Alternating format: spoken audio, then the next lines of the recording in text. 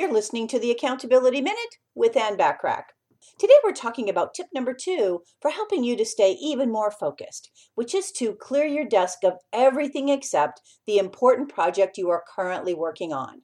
Now, if necessary, make a pile of paperwork on the floor or keep it filed away until you need them, if you still use paper, that is.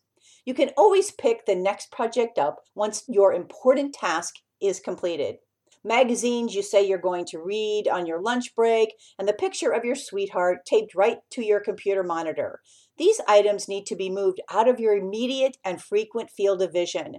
It's okay to have personal items near you. They just shouldn't be right in front of you where you look most of the time.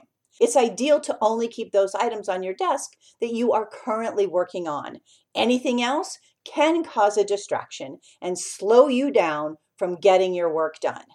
Tune in tomorrow for tip number 3 for helping you to stay even more focused. In the meantime, want more from me, the Accountability Coach? You can subscribe to more high-value content by looking for the Accountability Coach podcast, which of course can be found on accountabilitycoach.com, as well as on most podcast platforms and in most English-speaking countries. I appreciate you listening.